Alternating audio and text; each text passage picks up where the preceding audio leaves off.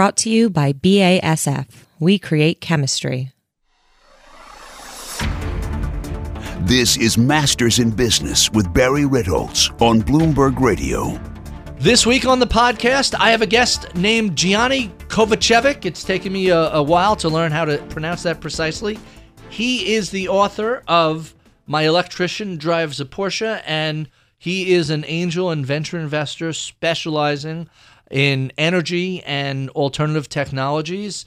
He also just took a Tesla and drove from Toronto to Boston to Florida, all around the United States, ended up in California and went to the Tesla plant. That's where his trip finished up. And we chatted about everything from the new technologies, what's taking place in China, alternative energies, the rise and continued demand for copper, and why oil is probably not your best long-term investment.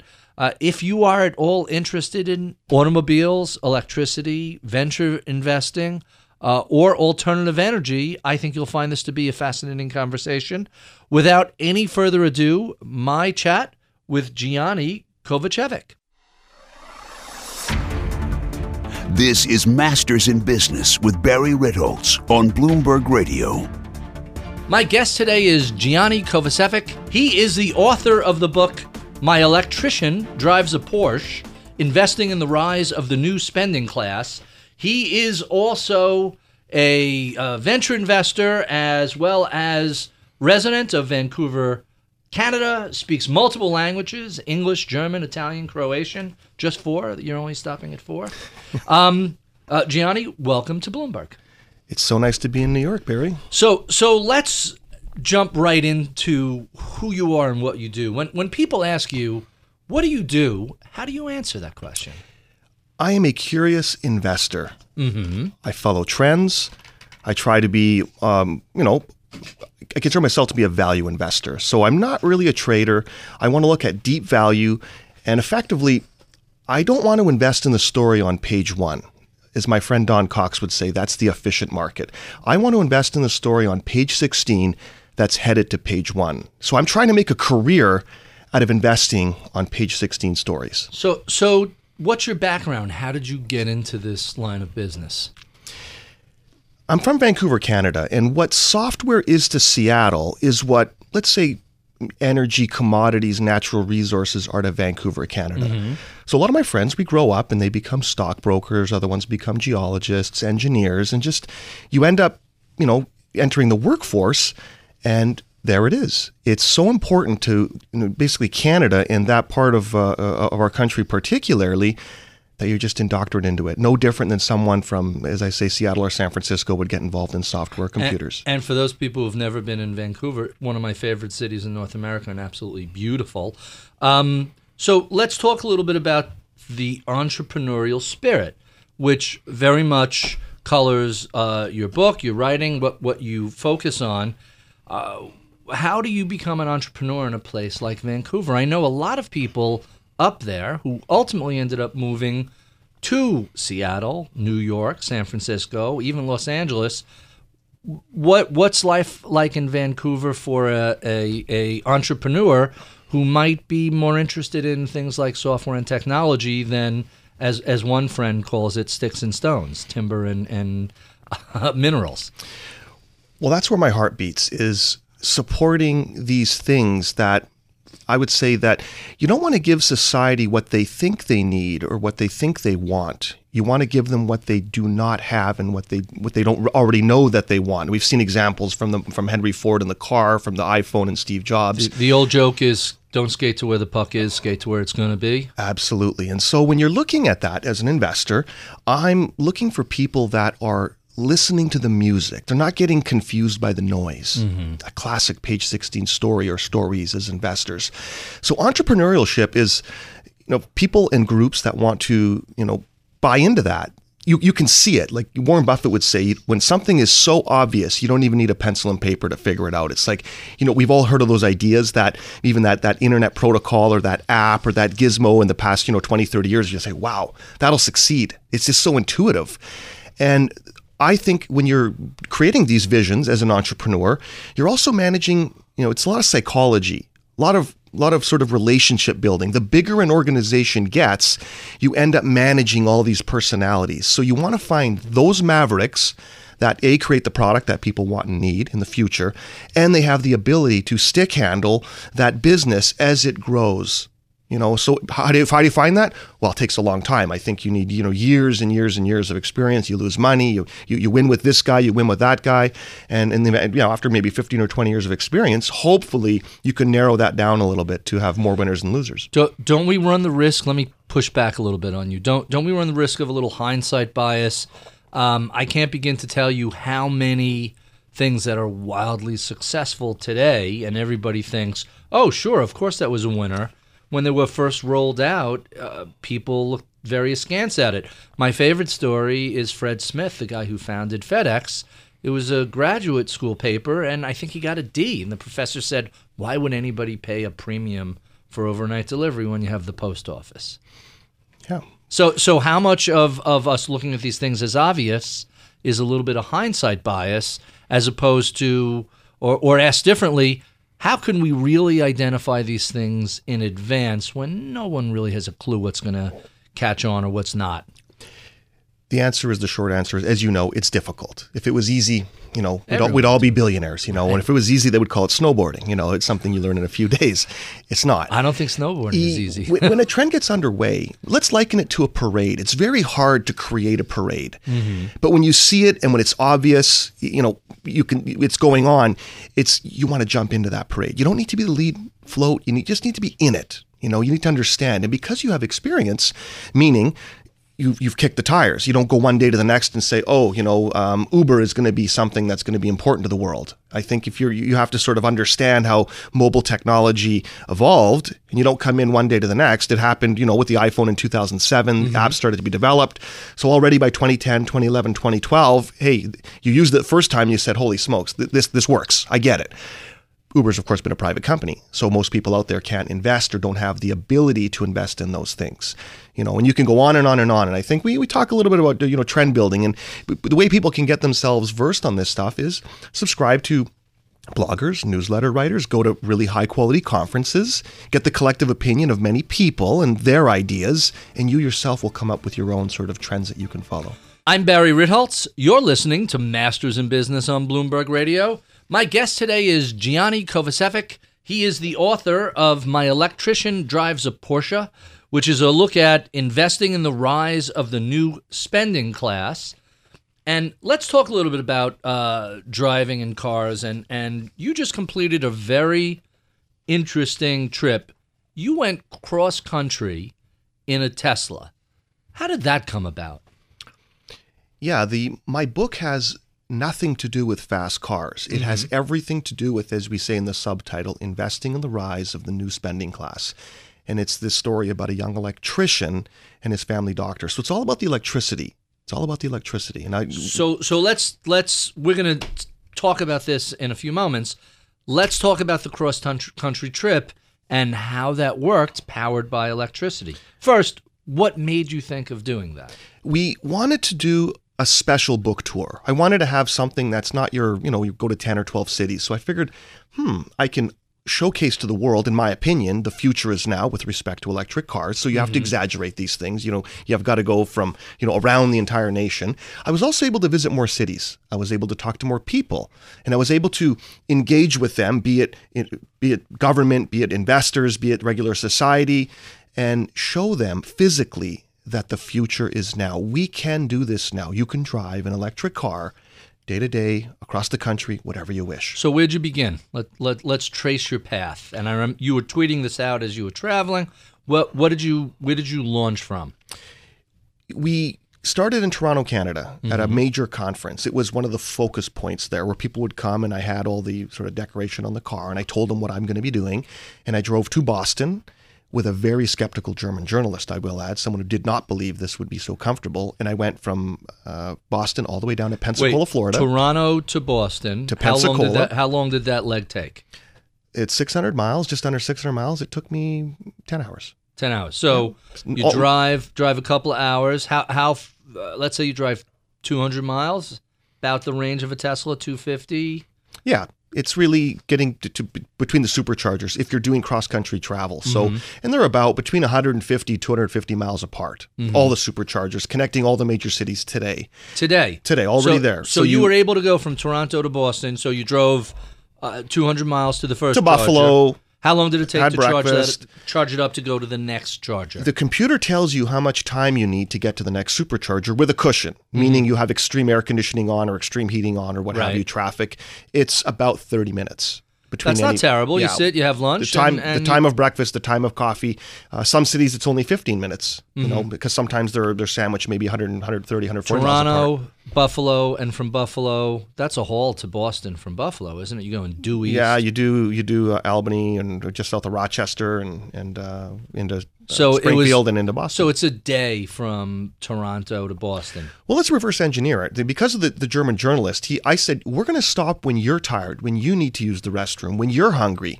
And by the time we got to Boston, we were not 15 minutes inconvenienced. Because Really? you have to stop. You have to stop and eat. As You got to a stop human. and do a restroom. So now this is curated. The computer tells us where we're going to stop, and you have a P.F. Chang there, or you know exactly what you're going to do. There's no curious where you get off the freeway. Oh, we're eating at this fast food joint or that fast food joint. You kind of know exactly what you're up against when you get there.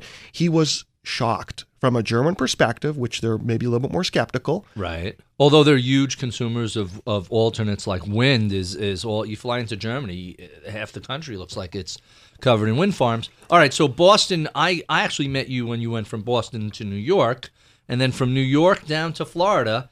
Now, normally, that's a good day and a half drive. How long does it take you to get from New York to Florida? Well, we took the slow route. I stopped in all the cities I was doing book events, about 2 days per city. So I would come in, the car would be charged before I came into the city.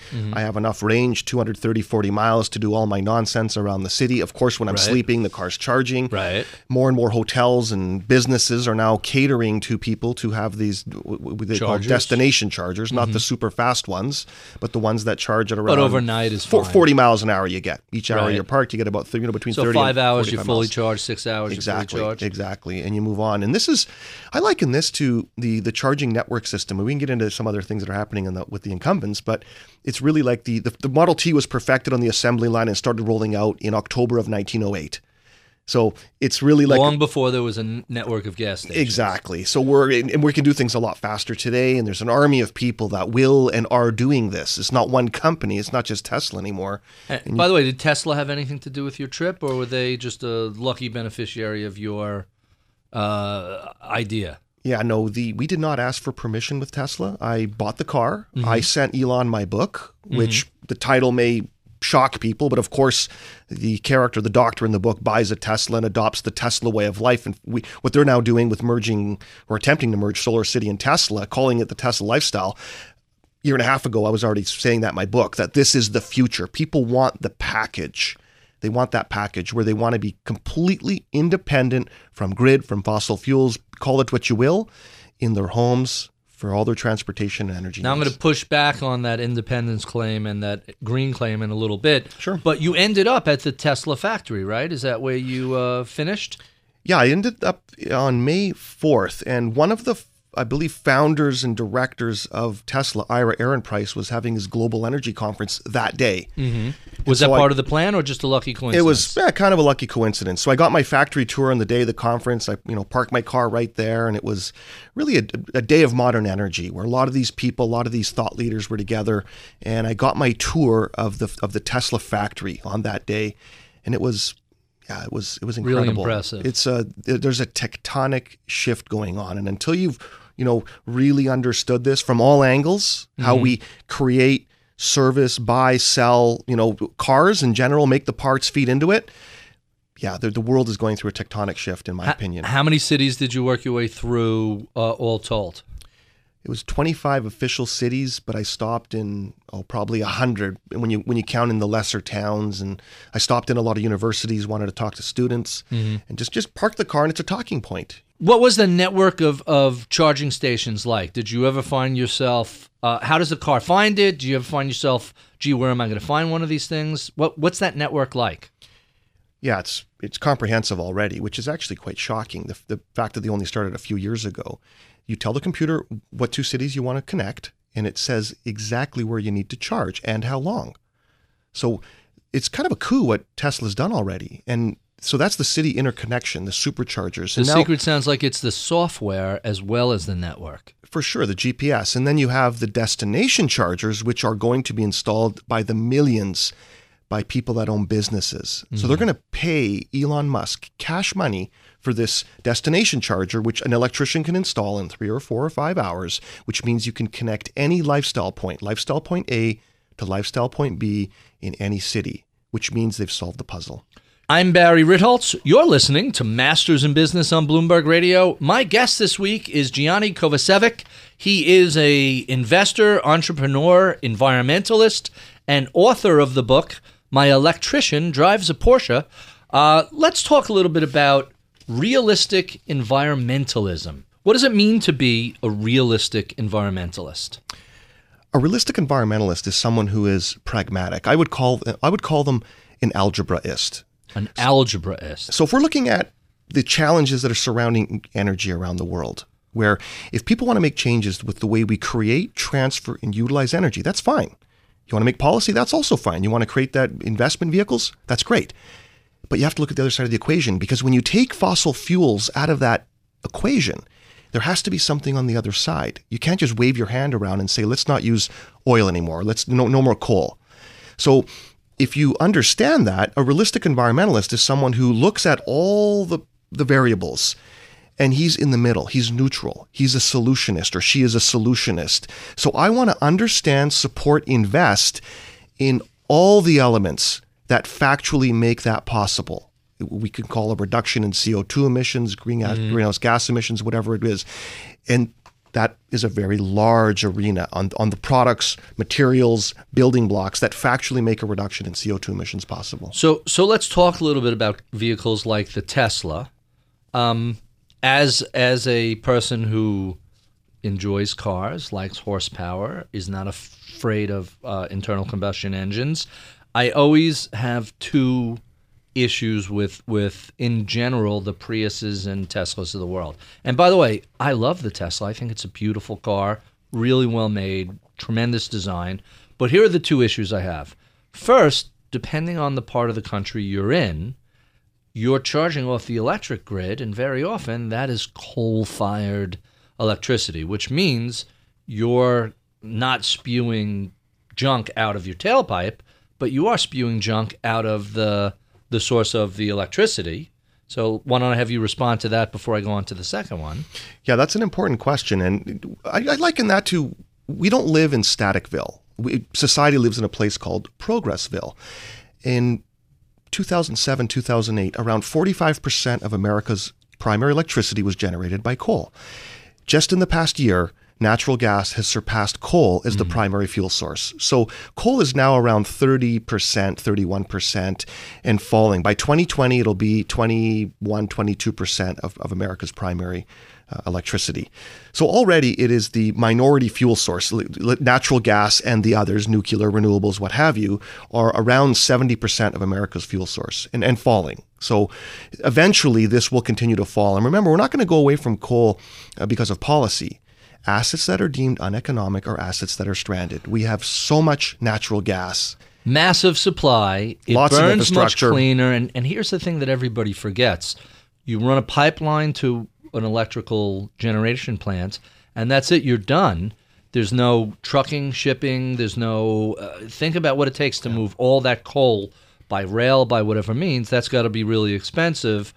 Nat gas is clearly going to be the winner in the electrical generation universe, at least for the foreseeable future. And we see that the data recently showed that more people work in solar today than work in coal in the United States. That's an amazing stat. The second criticism I've heard, and I don't know how accurate this is that when you look at things like the lithium batteries and all the rare earth metals and unique elements that go into making a car like a Prius or a Tesla, there's a lot of really, if you go all the way upstream in the manufacturing process, there's a lot of really bad manufacturing steps that take place to, strip mine and get access. This is from not necessarily very accessible parts of the world. How do we respond to that criticism that, hey, this creates as much heavy metal pollution as it saves in carbon?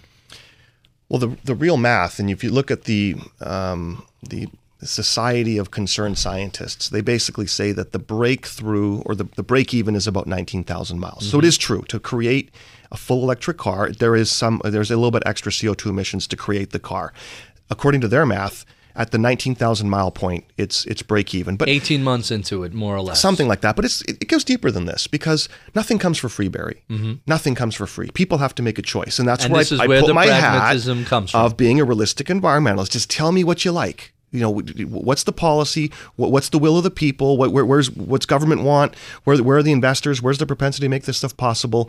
Because nothing comes for free. That's the If trade-offs. you want coal-fired electricity, if you want to use gasoline, if you want to keep searching for fossil fuels, move it, refine it, move it again, transport it, sell it, repeat every week, okay. But I don't believe that's where Progressville is. We are going to go in the long course of time, because it's the future. It's just the smart way to do it. And we should stop focusing on the cars that you drive 30 minutes a day.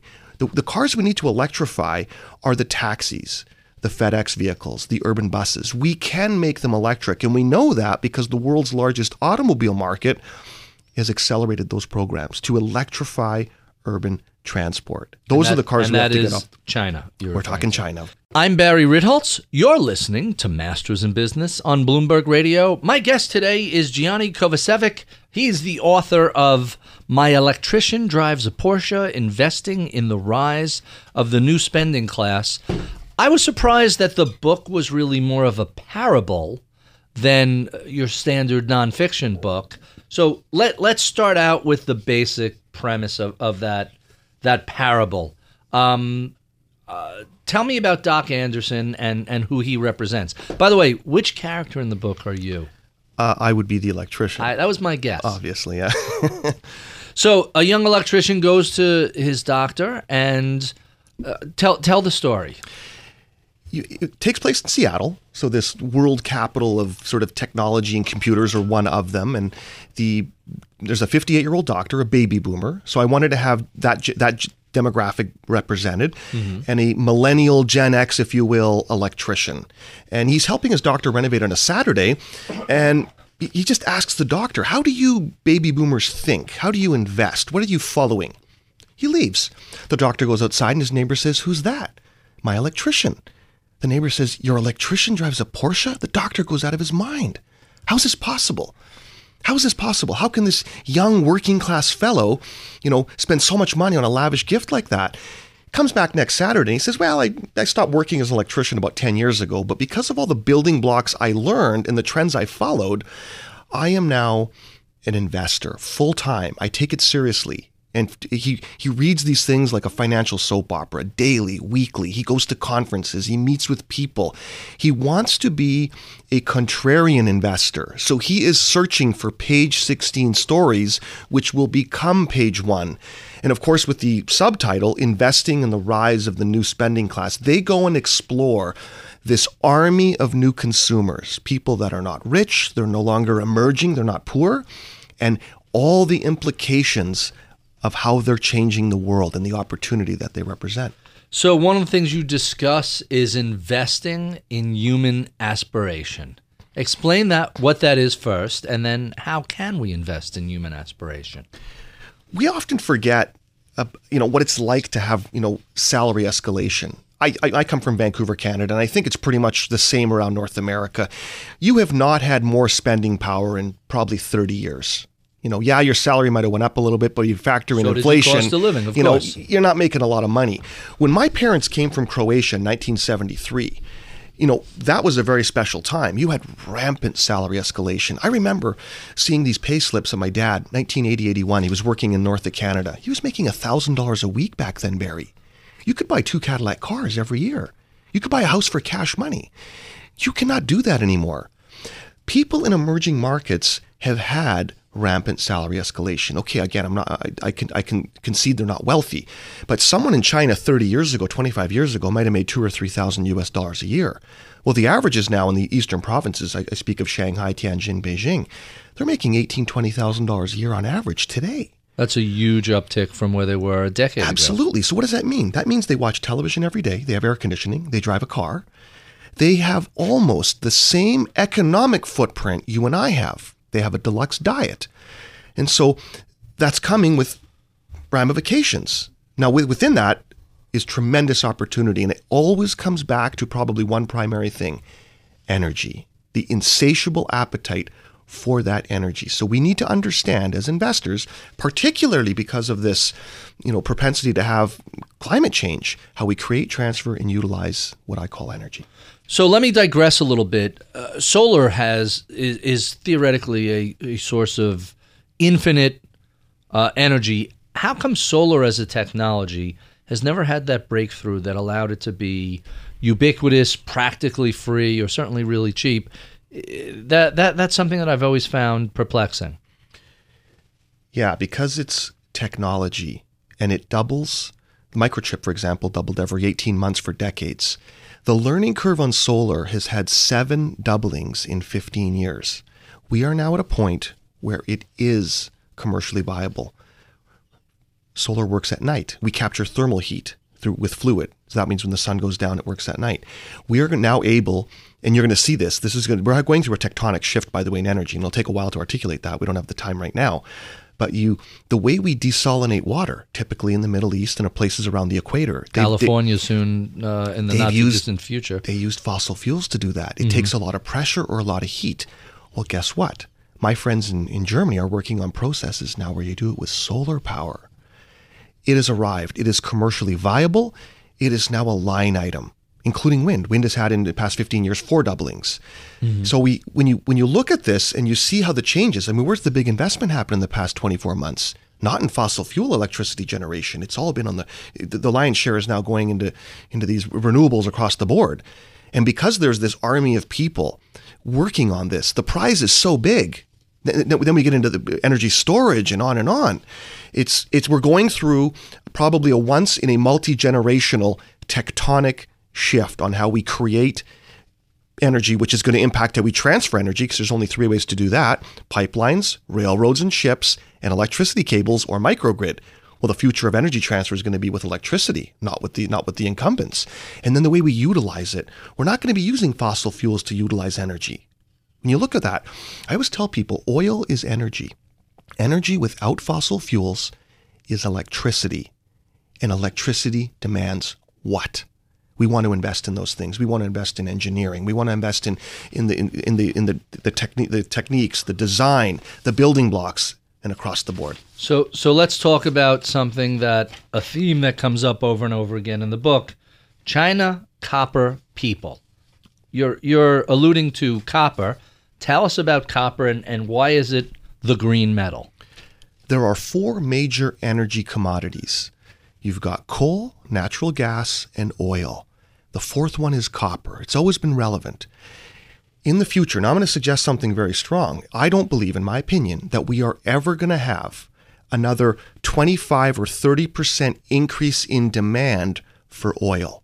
We are now at a point we have to start talking about terminal decline. Coal's already finished. I think coal's already it's a twilight industry. Innovation, adoption, technology are not the friends of the oil industry. You innovate, you use less oil. You adopt, you use no oil. Technology, the way we extract oil, is a game changer. But when you look at the 4th commodity, the energy commodity, copper, there is conclusively going to be 30% new customer base. When you create and utilize greener and cleaner energy, Barry, it takes 500% more copper. In the case of offshore wind, 1,000% more copper.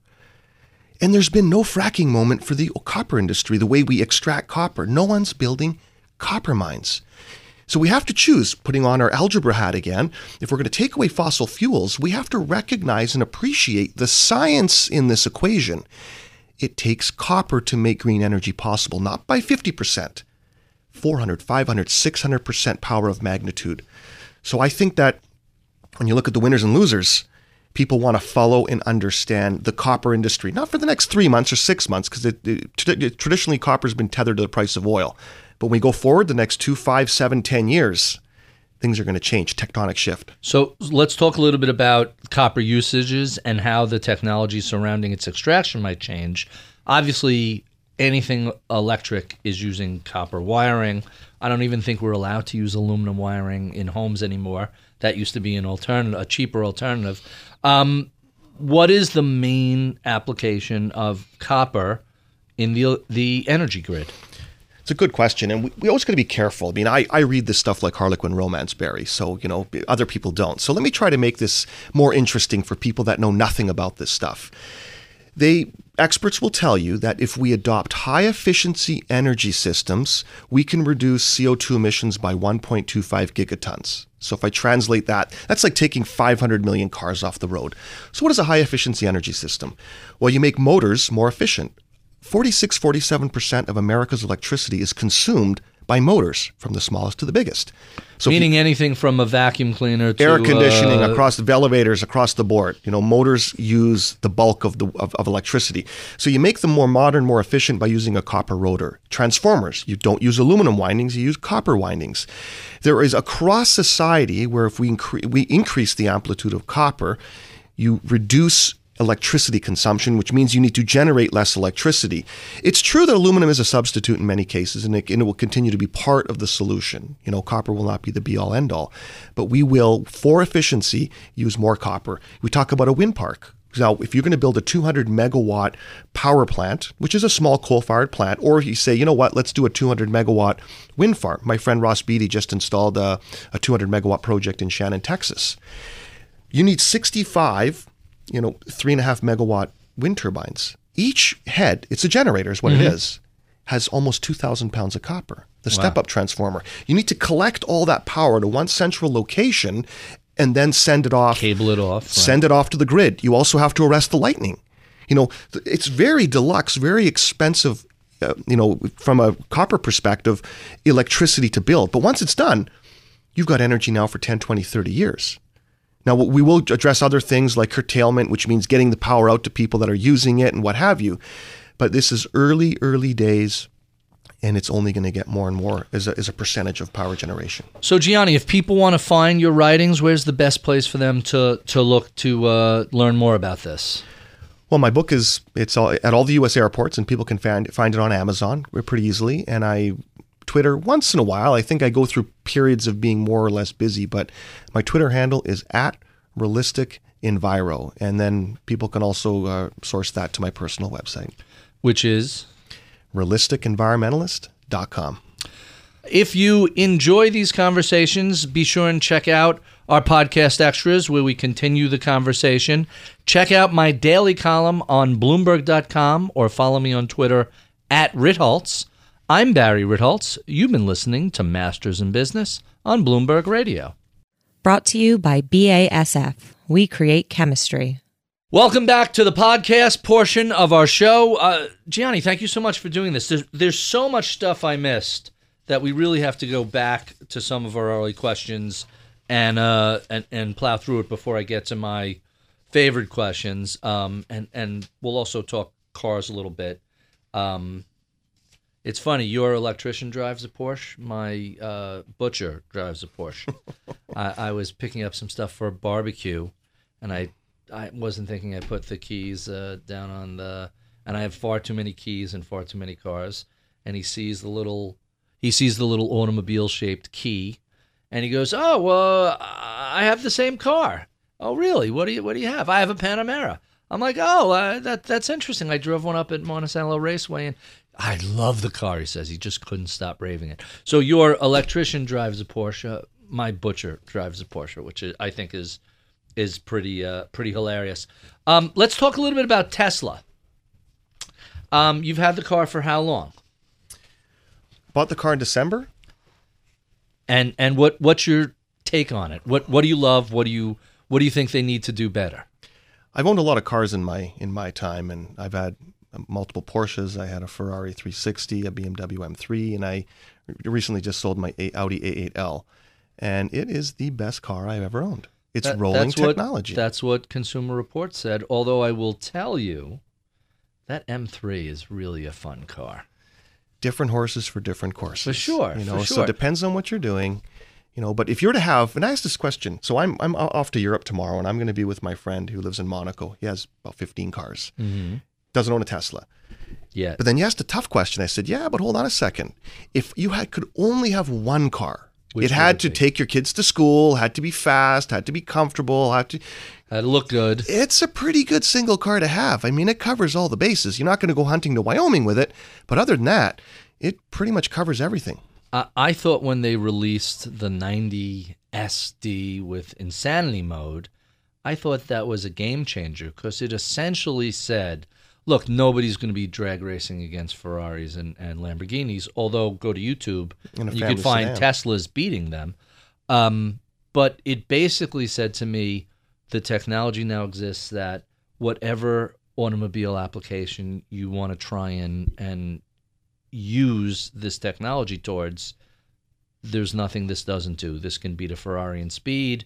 It's comparable to an SUV in terms of comfort and space.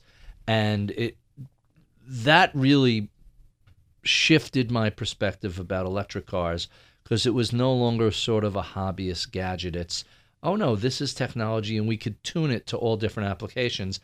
I know they originally started with their sort of Lotus adapted version, but that Insanity Mode made me think, well, why not skin a Tesla with a really sexy looking body and compete with the Ferraris, Lamborghinis, and even the Ford GTs of the world? I think there's an audience for that. Is that in the future of Tesla in any way, shape, or form?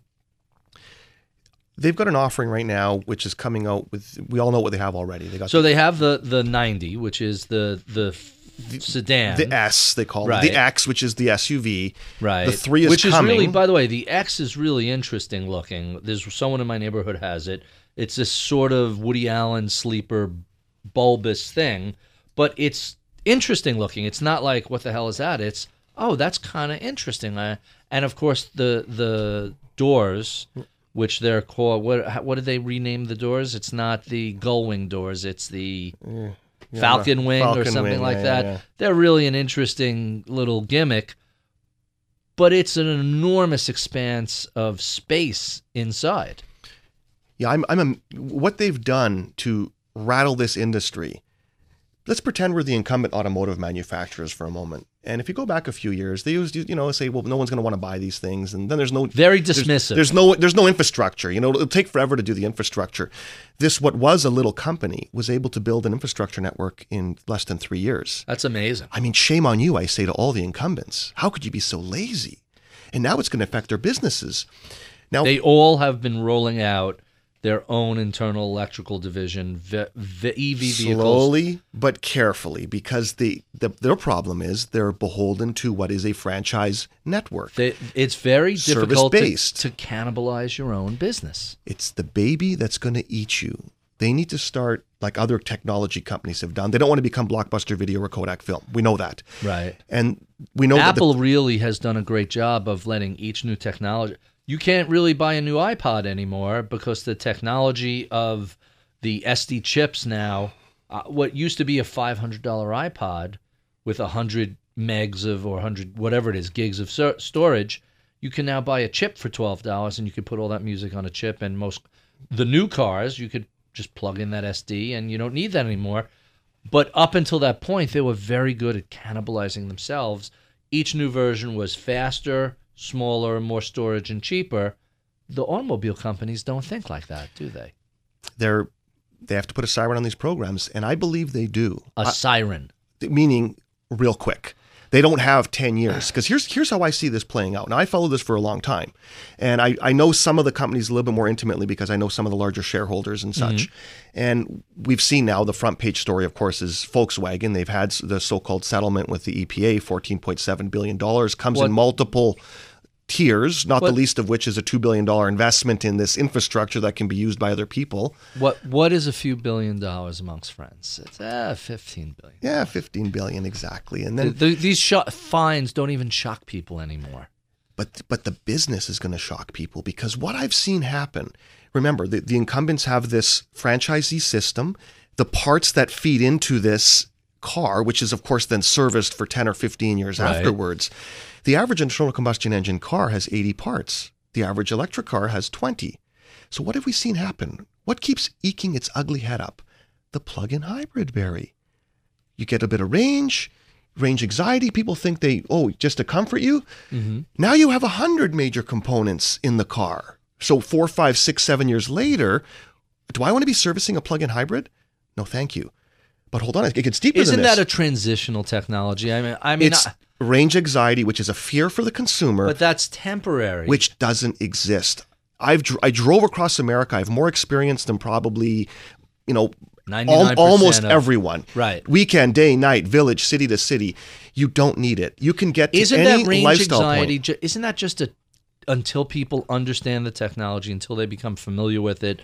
Look, the reality is I drive 3 miles to the train station in the morning, and I drive not 3 minutes to the train station in the morning, 3 minutes home. On the weekend, occasionally I go out to the Hamptons. It's 75 miles each way, 100 miles each way. Occasionally I'll go upstate, or I can't remember the last time I got in the car, and I actually can remember. I had an event up at Cornell, which I don't think is 200 miles from here. And if it is, it's pretty close. So maybe I would have had to stop for lunch and charge up for a little bit. But most people's driving, the range anxiety is a artificial fear, and it just takes a little experience and a little to get by that. Couldn't agree more, which is why, in my opinion, the whole plug-in hybrid thing, all this engineering towards it and all this build-out is going to blow up in all their faces. Is it? But I always think these companies like GM's original Volt with the plug-in hybrid technology was a transitional technology, and now their new car, the Bolt, is really the first low-cost, mass-produced, all-electric that's going to be out. It's actually going to beat the Tesla Model 3 to market. It's supposed to be out this summer, and reasonable $30-something thousand. That's also a game changer. But who are the new people in town? The technologically advanced companies that are going to be coming out with their own electric car. It's pretty hard for other companies to sort of disrupt any more technologies. So I believe the automotive industry is getting disrupted. They're not going to make a hybrid car. They're going to make, the most technologically advanced vehicle, which will be electric. When you get into whole ride share, I think those cars have to be electric for purposes of servicing. When you say ride share, what do you mean? Like the cars that are owned by a big corporation, they might have 2,000, 3,000 all over the city, and you just rent it per the minute. And that is going to be increasingly, I think, more electric as we arrive. What about the Ubers of the future? Uber of the future, self-driving cars. I mean, that's something that we'll tackle 5, 10, 15 years down the road. I think. You think it's that far away? A lot of counties, towns, cities, states are going to say, you know what, you did it. You still have to have a driver in the car. Just for that. Who knows, either for jobs or for safety, you're still going to have to have a driver there. Buses and different things, I think, are maybe a little bit different. I take the plane to the train to go to JFK. That is a robotic tram, electric tram from Jamaica to JFK Airport. There's nobody driving those. They're fully automated. They've been on its own track, right? Right, on its own track, but there's a series of them. They go to the airport, they circle the airport, they come back. There's 6 stops along the way. It's fully automated. That looks like that's the future of transportation. Yeah. The question becomes, how soon can Tesla produce a fairly self-driving car?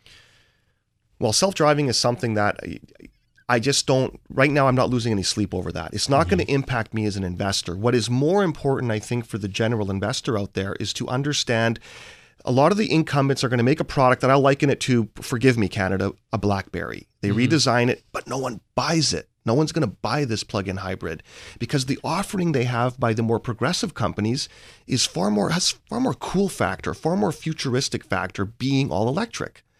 And so when you look at if we open the book a little bit deeper, who's it going to impact, Barry? The winners and losers in this industry. Well, who owns the most real estate with respect to the car manufacturers? Which parts? Who makes only mufflers or only radiators?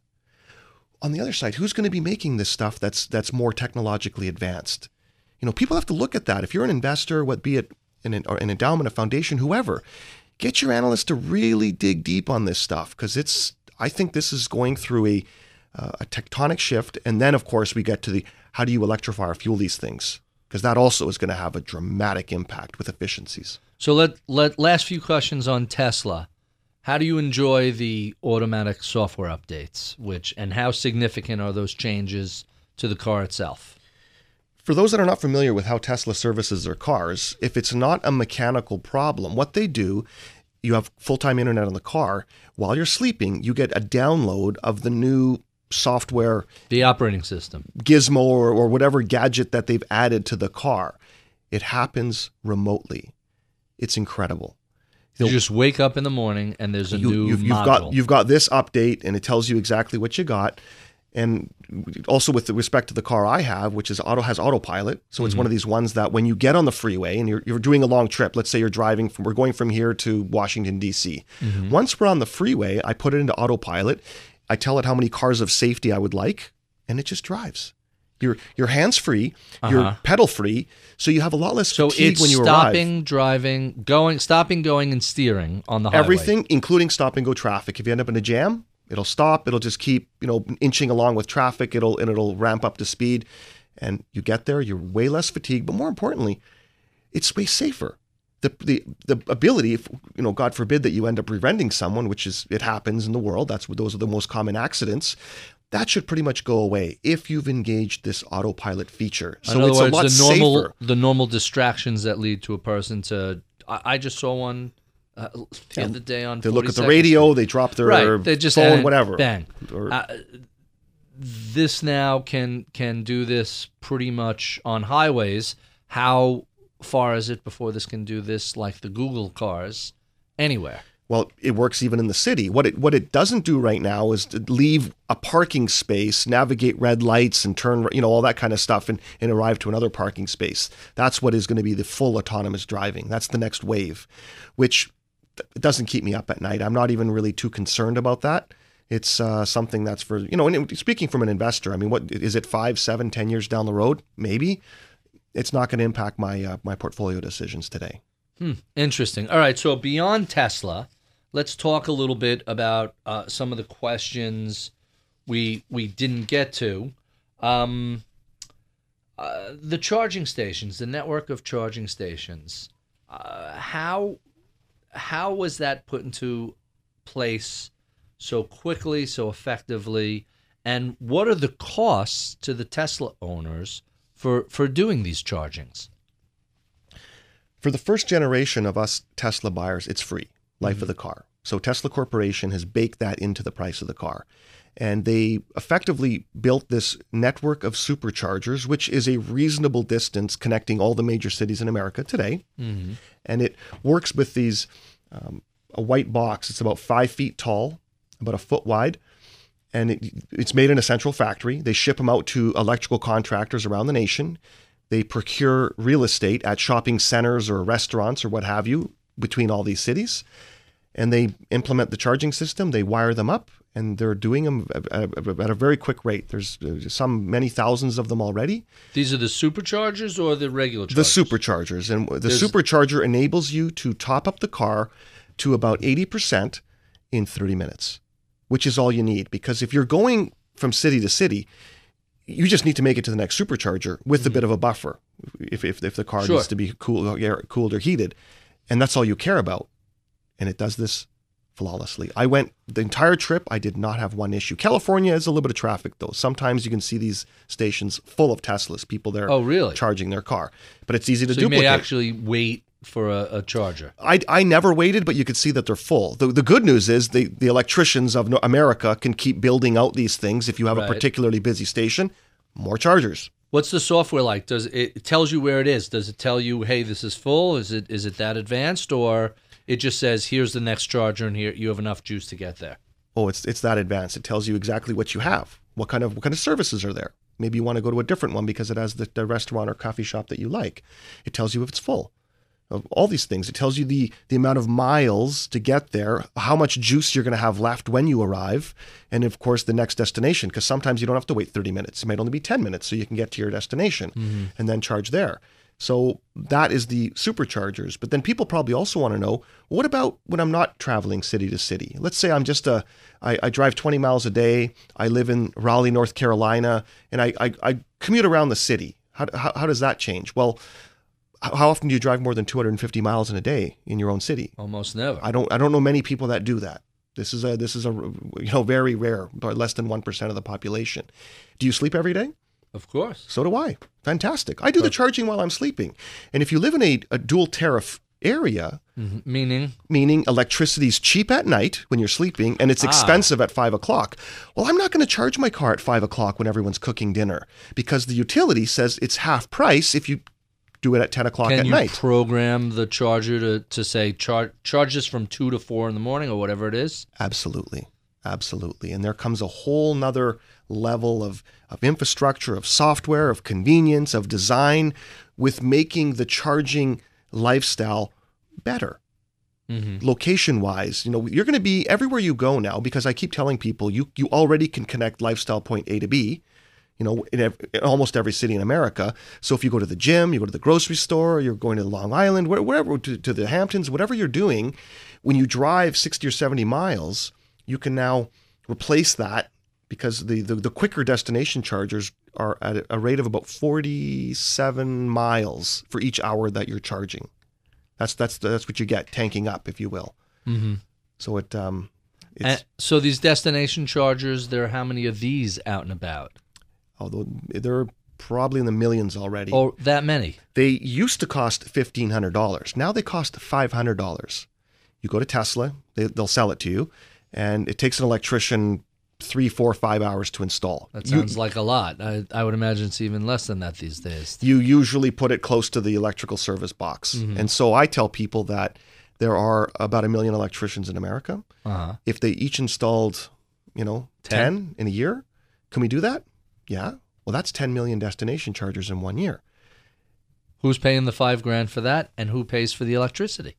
Well, those are different because now if you're a business, if you own a chain of hotels, I would say you must have destination charging. Is it 2? Is it 4? Is it 10? We'll see how busy it gets for your business. But you won't even be asking for it. If you don't have it, you're going to become a relic. You'll lose that audience. At least you'll lose that today. Exactly. And that's the small investment. Small investment. It's no different than a hotel offering internet. Right. 20 years ago you thought about it. Today it's an automatic. And it will be every business. It'll be across the board. And it won't be a shopping center. It won't be 2 of them. You're going to see a bank of 30, 40, 50 of these chargers that cater to all the electric cars that are coming. So let's talk a little bit about some other things that we missed before. Tell me about the new spending class. What is the new spending class? The new spending class is an army of consumers that they're not the so-called USA middle class wealthy. They don't make $50,000 a year, but they have the same economic footprint that you and I have. So they watch television every day. They drive a car. They have air conditioning. They eat deluxe meals, which means those meals need to be grown and delivered. And they outnumber us by a margin. We all heard the term emerging markets. Well, 25 years later, more people have emerged than those that are still left so-called emerging.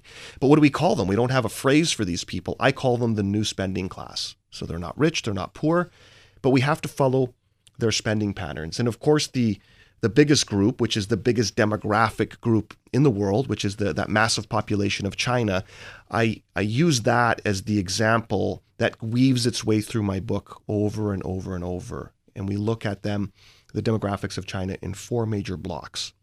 And the biggest one, of course, with the most impact and the most future, are the millennials of China. 415 million people. That's amazing. That's 150% of the total population of the U.S.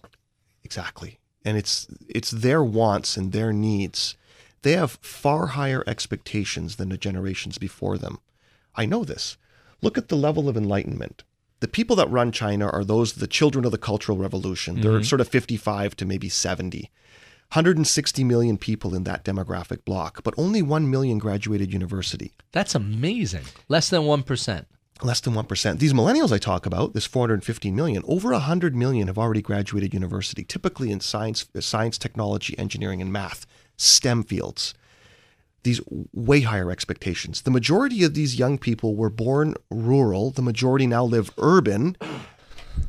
And what do they want? They want everything you and I have. In fact, they know how the world works. They have an internet connection.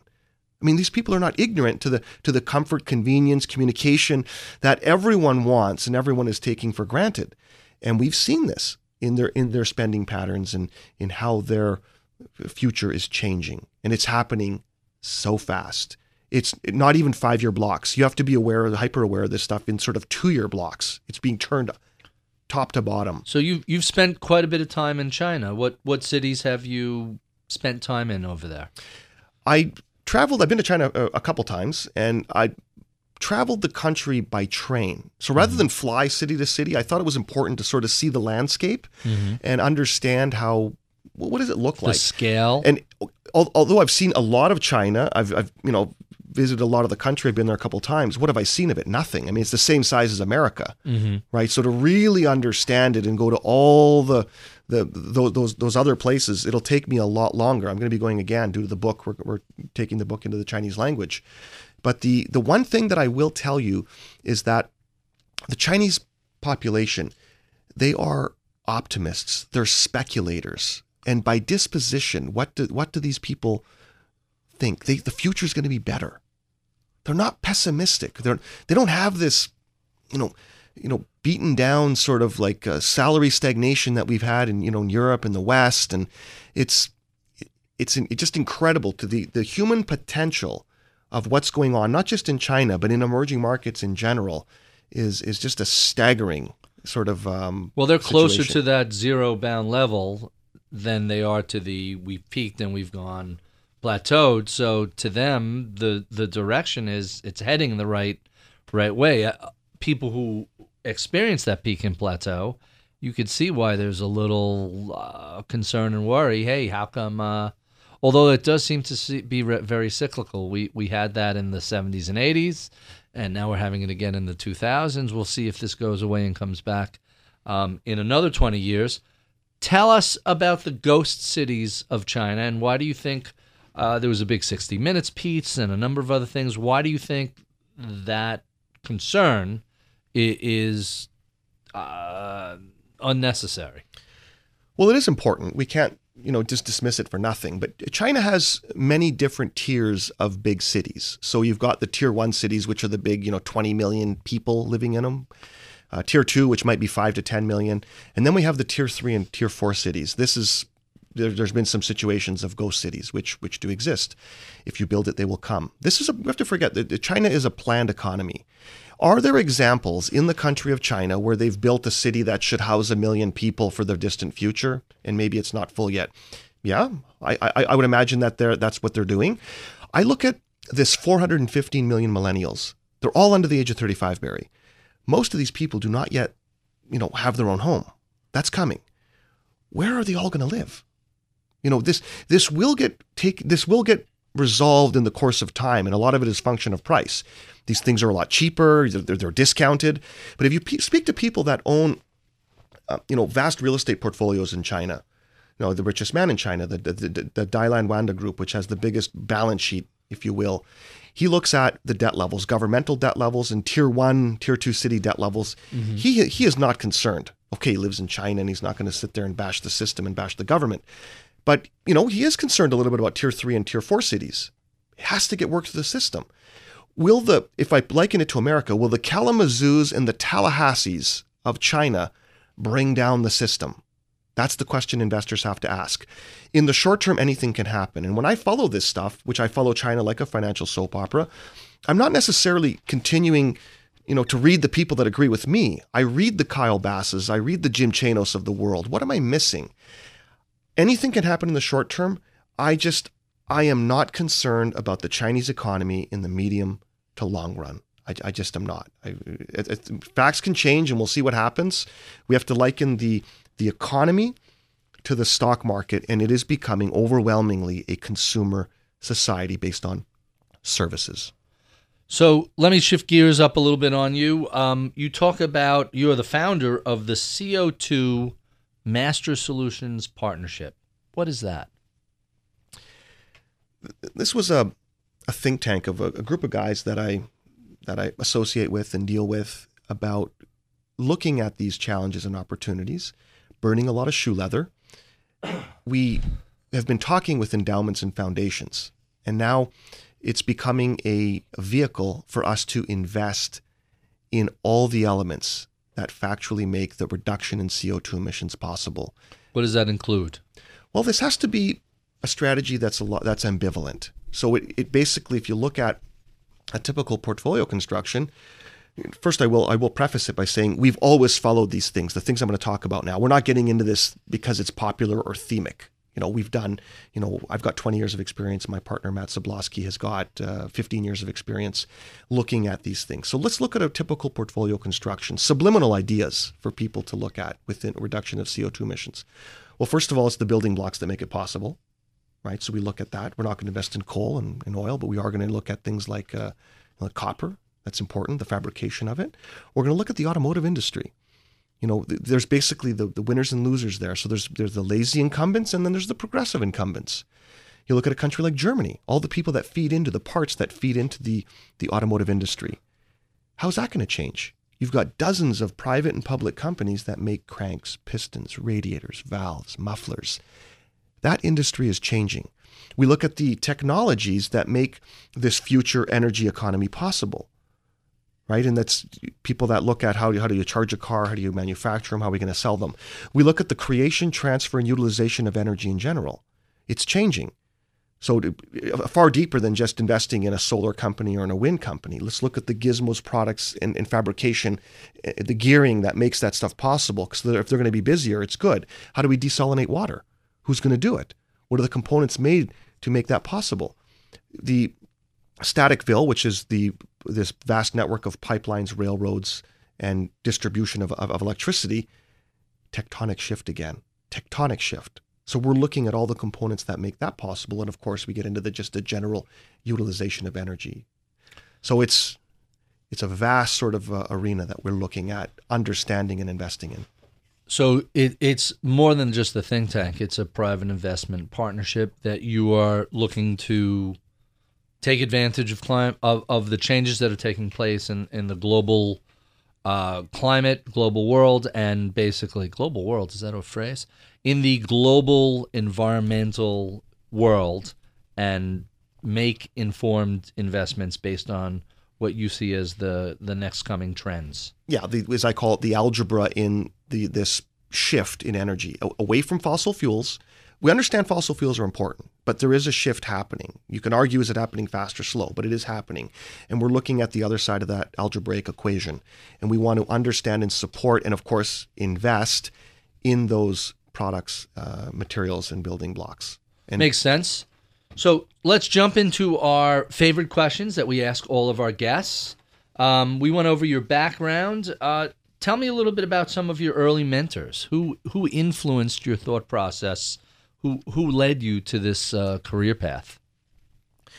Yeah, I was a very curious person, and I always surrounded myself with father figure types of guys. And we're very lucky in Vancouver. There's a lot of influential sort of guru types in the themes that I follow. Mm-hmm. And unlike, and I may liken this to the software industry, where it's hard to get access to the CEOs. Let's say it's hard to get access to Larry Ellison or Elon Musk. In our industry in Vancouver, it's actually, you can actually rub shoulders with these guys. And I was a young guy that was very curious, and I put a lot of effort into it, and I was able to sort of surround myself with these people like in these industries.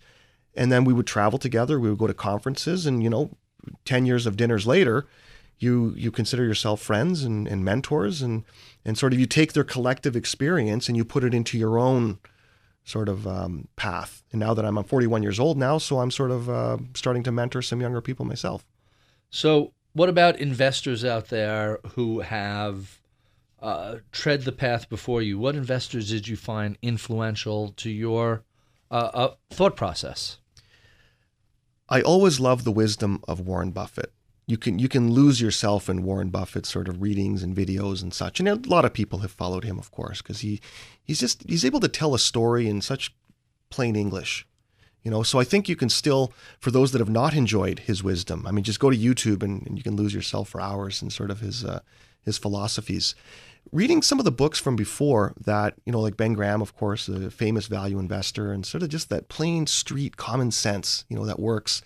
and Napoleon Hill, and those books, they're just How timeless. to Think and Grow Rich, is that right? Yeah, they're just timeless. They're absolutely timeless. So I'm going to ask you, let's jump into the next question. What are some of your favorite books? And that could be fiction, nonfiction, and within the nonfiction, it could either be technology or investment related or anything else. I don't want you to feel constrained.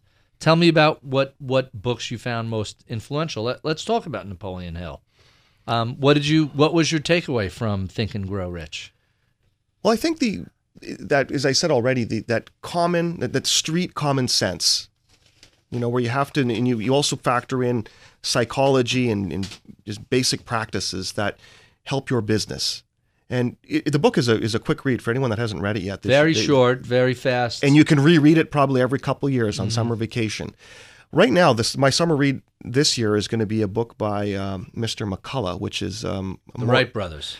Not that one. I'm reading an older one. That's my next one. But it's the Mornings on Horseback, which is the book on the young Teddy Roosevelt, who was an incredible character.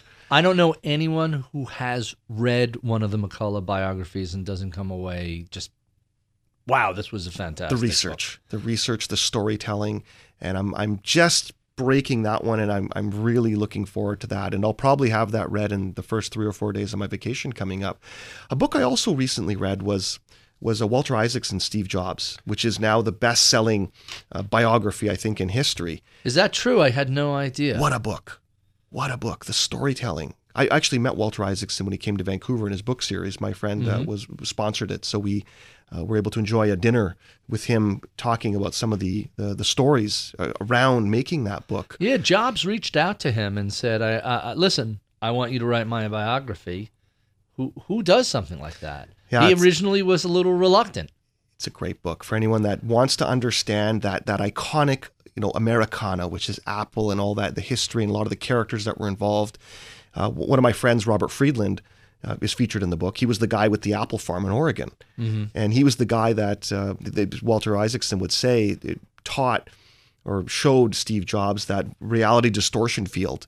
And if anyone has seen Robert Friedland give a talk, you see it. I mean, he's just a captivating public speaker, an amazing storyteller, and then which is the same with Steve Jobs and sort of what he was able to do. When I was almost finished the book, Barry, I saved the last 40 pages, and it took me 3 months. I put it on the shelf, and I just waited. And, I read that last 40 pages. It was just, you don't want that book to end. It was really interesting. There were a number of books that have come out since then, sort of telling a different version of the story, including a few Apple authorized biographies. I thought the book was harsh but fair. Is that a good way to describe it? He's a mercurial, difficult character, but it seemed like it was a very fair conversation. If there was any criticism, it's a little technology light. It's about Steve Jobs, the person, not Steve Jobs, the technologist, which is kind of interesting. Give me one more book. What else have you read that really was influential to you? When I was around 20 years old, and probably the reason I wrote my book the way it is, there's a Canadian book. It was written by David Chilton. It's called The Wealthy Barber. That book sold 2 million copies in Canada. To give you, is it a good book? Well, 2 million. Wealthy Barber. And it's a simple book about a barber who's wealthy, and his clients come in to cut their hair, and he gives them investment advice. Just plain straight, common sense stuff. Now, the book was around the days of 8 and 10% interest, so those days are gone. You can't just do that. The power of compound interest doesn't work anymore in this interest rate environment, which is a different discussion for a different day. But the way that book is written, I think it's fun, and it was one of those early personal finance books that I read that I just love. And I recommend it to any young person, any millennial out there. You want to read that book because it gives you a good foundation. There are a run of parable books like that. The Wealthy Barber, The Richest Man in Babylon is another similar book.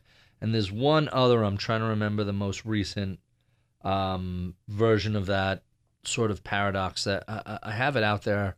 I read it recently. I'm trying to remember the title. I'll dig it up. All right, so beyond books, what has changed since you've become a venture investor? What do you think is the most significant positive and negative changes that you've witnessed over the past decade? It's harder to be a stock picker. If we look at all the click trading that takes place in the world, people buy ETFs now, Barry. When you look at the graph on who used to be their own personal stock picker and what was an ETF, you interviewed the king of ETFs yourself. And it's went now to basically people buy ETFs. So you get volatility with that because with click trading, you dump positions, just sporadically. So it's a lot harder. Meaning you sell an ETF and you're essentially dumping 100 stocks or 500 stocks. Exactly. And when then people do it, the psychology of the market comes in. You get the greed, and greed, very powerful emotion. We've seen the Dow came off 1,000 points here, just after the Brexit, and it's a fear trade. And so I think it's harder to be a stock picker, to find deep value and to have disproportionate benefit. So you need to be, as a money manager, I think you need to be long and short. It's very hard to be long only. And one of my mentors in Germany told me, he says, and traditionally I'm a value investor, so I am long only. And he says, the difference between people like you and me, he says, I make money every day. I don't care if the market's going up or down. I just need to be right more times than I'm wrong. And he says, you wait and wait. And I say, the way my heart beats, I'm okay with that. I want to find deep value. I want to get behind. I have conviction. As long as I'm not wrong. Because you also have to admit, when the facts change, so should you. If you're wrong, get off the trade. But typically I have a window of maybe 1 to 5 years. I want to get behind a theme and ride that pony all the way. So what do you see as some of the next major shifts taking place in that space, either in public markets or venture investing? Well, let's talk about the largest traded commodity in the world. Let's talk about oil, which is a huge market. And it's going through a tectonic shift. And let me just give people some anecdotal information for those that are not energy experts. We use today 96 million barrels a day demand. And if you look at the prognosticators and you ask them 15 years ago or 10 years ago, how much oil are we going to use in the future? All the charts end up going into the future to about 120 million barrels a day, 130, 115 in the future. Maybe not. The way we use oil is so fundamentally changed. We are now, things that you consume, of this 96 million barrels a day, there are applications that are going to go to zero oil consumption, zero adoption. 5 million barrels a day is used to make electricity on islands around the world. You look at the fines that were levied 3 weeks ago by the European Union of all the lorry, the semi-truck manufacturers, billions of dollars because their efficiencies did not go down in 25 years. In 4 years, Barry, they're going to use 25% less fuel. Is that that's due a to line efficiency? Item. What is the key factor? It's a two-prong effect. They're making them change the shape of the trucks, so they're going to be aerodynamic. European semi-trucks, as everyone knows, have that big square, very unaerodynamic shape.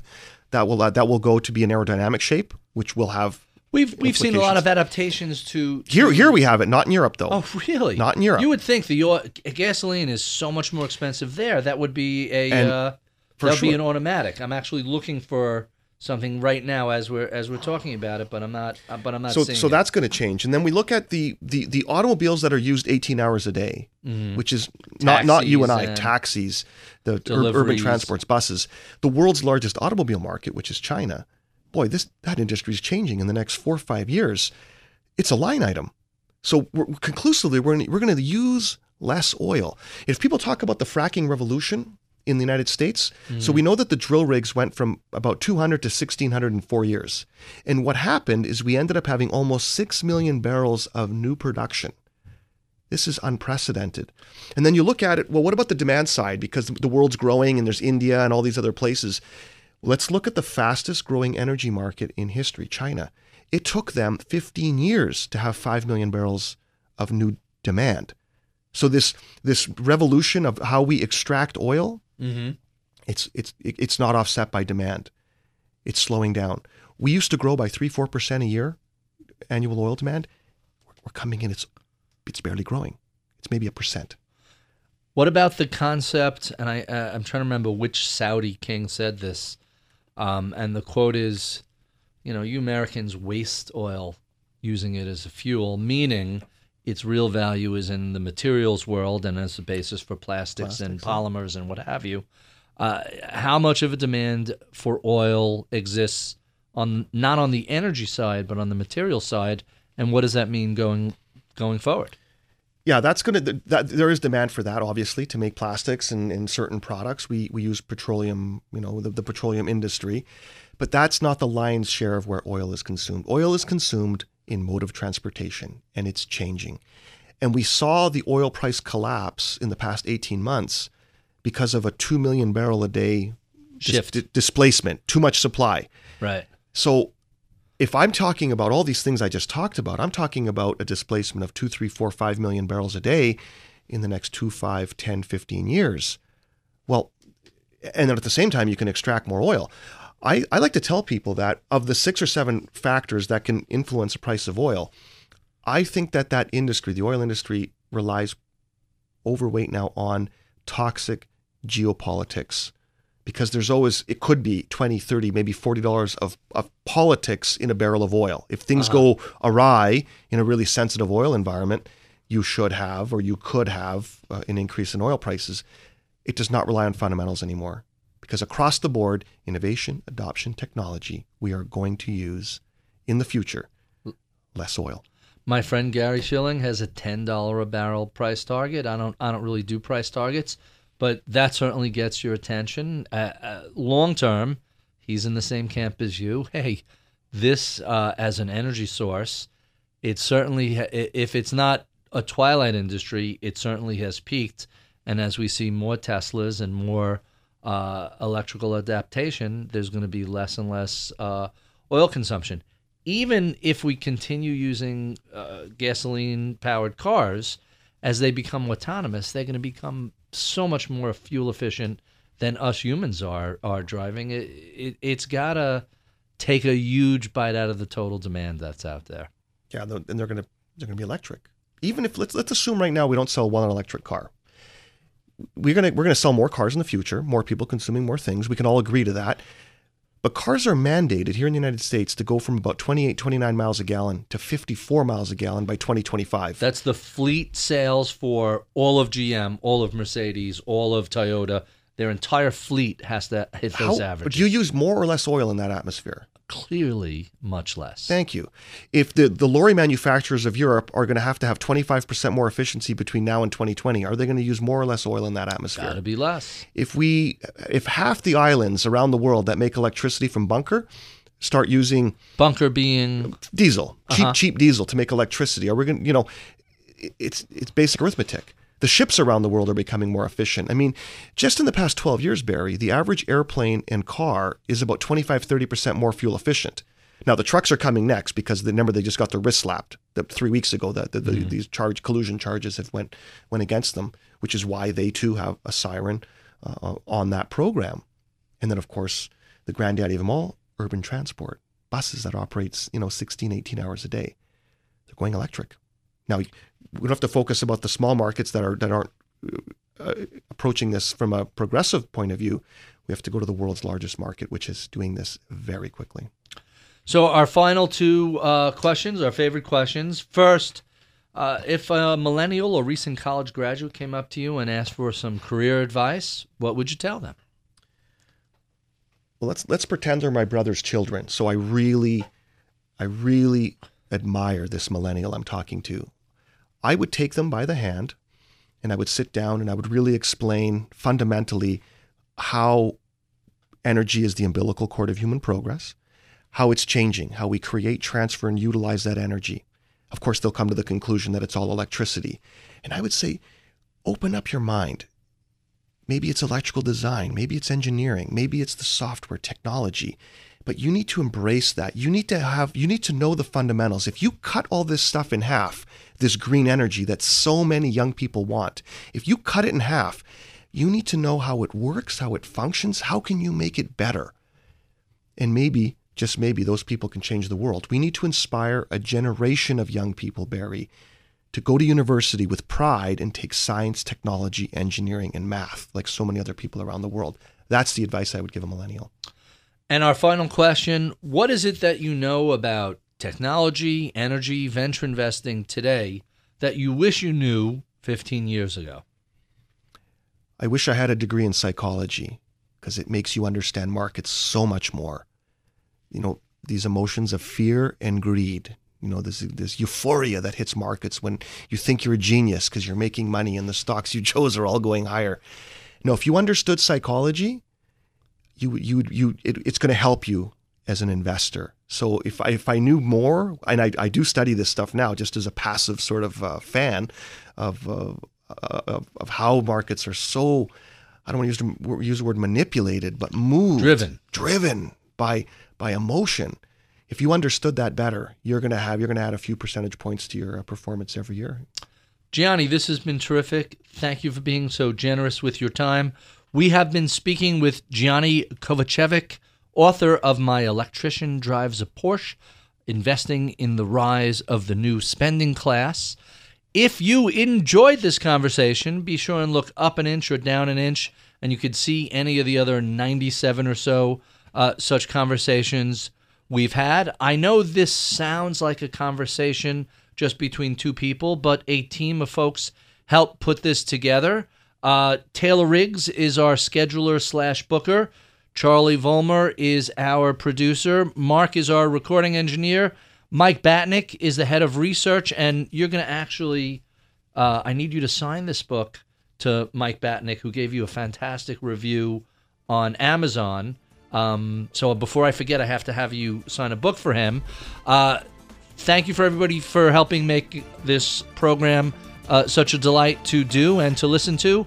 I'm Barry Ritholtz. You've been listening to Masters in Business on Bloomberg Radio. Brought to you by BASF. We create chemistry.